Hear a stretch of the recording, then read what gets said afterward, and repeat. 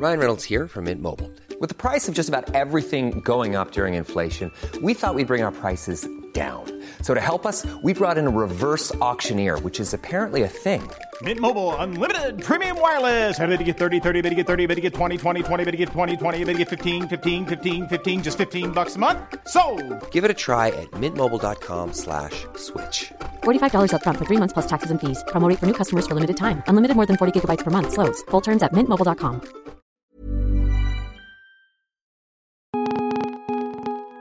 This is the Vice Guide to Right Now, a daily rundown of all things Vice. It's Wednesday, November 15th. I'm Adam Bannicky. In light of the surfacing wave of sexual assault allegations, we're going to take a hard look at the power of apologies and why saying, "I'm sorry for offending you," no longer cuts it. But first, the headlines. Attorney General Jeff Sessions is considering using the Department of Justice to attack Donald Trump's political rivals by appointing a separate special counsel to investigate allegations surrounding Hillary Clinton and the Democrats, including the dealings of the Clinton Foundation and the Canadian mining company Uranium One. Meanwhile, Robert Mueller's investigation into the Trump campaign continues. On Monday evening, Donald Trump Jr. publicly revealed that he had secret online conversations with WikiLeaks during his father's 2016 presidential campaign. This marks the second reported correspondence between Trump Jr. and people or organizations with ties to the Russian government. After a new allegation on Monday, Alabama Republican Senate candidate Roy Moore now stands accused of engaging in sexually inappropriate behavior with 5 different teenage girls when he was an assistant district attorney in his 30s. The women were between 14 and 18 years old when Moore approached them. And, according to new FBI data, hate crimes against Muslims in the U.S. are at the highest level since 9/11. Anti-Muslim hate crimes increased nearly 70% in 2015, and more than 26% in 2016. And now, here's the news you won't get anywhere else. Many women say they feel like they apologize too much, but in this wave of sexual abuse allegations coming to light in the aftermath of Harvey Weinstein's downfall, it has become clear that men have the opposite problem, a seemingly pathological inability to say the words, "I'm sorry." Here's Broadleaf's Diana Turgeon speaking with Vice Politics writer Eve Pizer about her article, How to Apologize, a Guide for Men.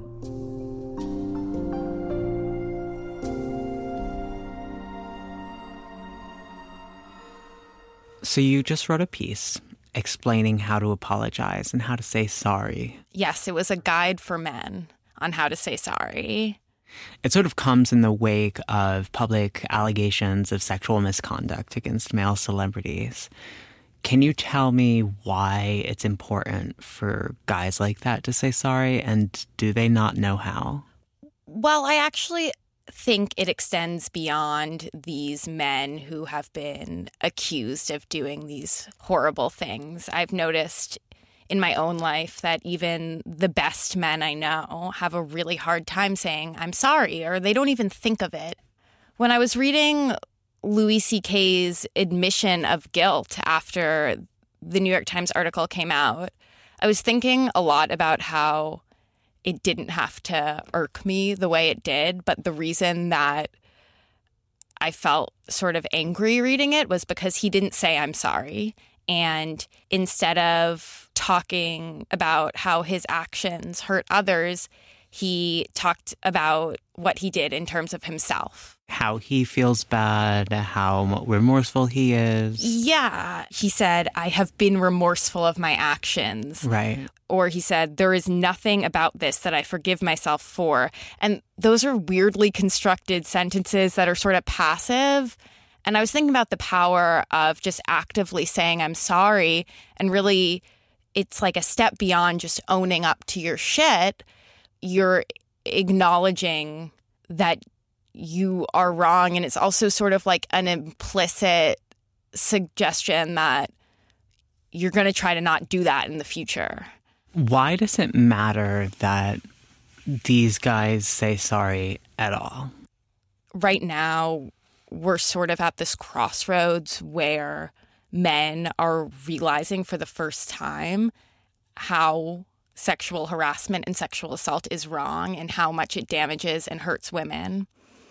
And it's not enough to just have public condemnation of these men. I think it's really important in terms of us moving forward as a society to have these men apologize and really understand why what they did was wrong. Right, having them be actually part of the conversation. Because if it's just condemnation, that's alienating and sort of marginalizes that guy in a way that maybe doesn't help change the culture which made his actions possible. Yeah, exactly. And, take Louis C.K., for example. I'm not sure that before all this came out, he really knew why what he did was so bad. And I think that had he issued an apology that acknowledged, the fact that some of the women that he harassed decided not to go into comedy because of him, I think that it could really go a long way. Obviously, this stuff takes time, and maybe in the future these men can sort of come forward and do a better job of talking about why what they did was wrong. But I think just saying I'm sorry is a real good first step. There's so much cultural empathy for men in a way that women don't have. And I think that one of the greatest contemporary examples of that is the Brock Turner rape case, in which there was such a widespread level of support for him and concern that by naming him and naming the allegations made against him and the actions that he did were destroying this young man's life, which sort of necessarily took attention away from the actions, the reasons anyone was talking about him, and the woman who had come forward about being violated by him. Do you think that that sort of culture of empathy towards men is present in the way that the public is dealing with criticism coming out around public male figures today? What's happening now is different from Brock Turner in terms of the fact that Louis C.K. and Harvey Weinstein had decades of very successful careers. Their whole lives aren't ahead of them or whatnot. And so it's perhaps easier to just hold them accountable for what they did because they're so extremely powerful and they use that power to hurt others. Like Louis C.K., I think something I really wish he could have apologized for this, but it wasn't just that he masturbated in front of women without their consent. It's that there was a threat that if they came forward afterwards, their careers would be ruined. And that is violent. That's a violent thing to do. And I think that right now we're sort of at a turning point where we're saying, okay, that's not okay. And if you do this, at the very least, it's like people are going to know and think that you're bad for it. And that's like the first step in terms of just like teaching people that this is actually wrong. It's so hard to get people to even come to the point at which we're able to have this conversation. So it takes so long and it's so hard to even get to a point where there's enough public support around the idea that someone needs to be held accountable, that the individual who's being held accountable is actually ready to do anything other than outright deny or ignore any allegations. There need to be some societal repercussions. Right, like the public can always be there as a judge and jury, right, yeah, to make the norm that is going to be set.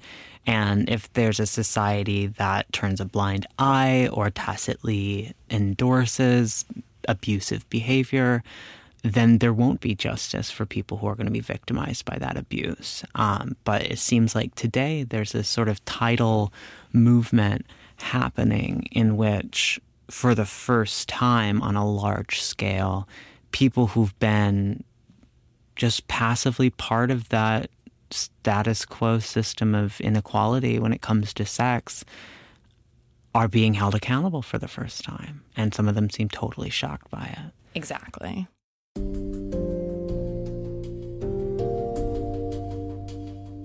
To read Eve Pizer's article, How to Apologize, A Guide for Men, go to Vice.com.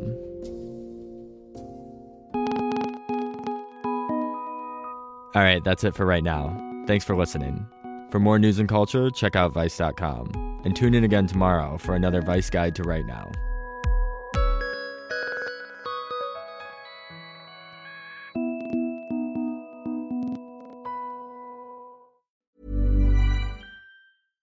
Even when we're on a budget, we still deserve nice things. Quince is a place to scoop up stunning high-end goods for 50 to 80% less than similar brands. They have buttery soft cashmere sweaters starting at $50, luxurious Italian leather bags, and so much more. Plus, Quince only works with factories that use safe, ethical, and responsible manufacturing. Get the high-end goods you'll love without the high price tag with Quince. Go to quince.com/style for free shipping and 365-day returns.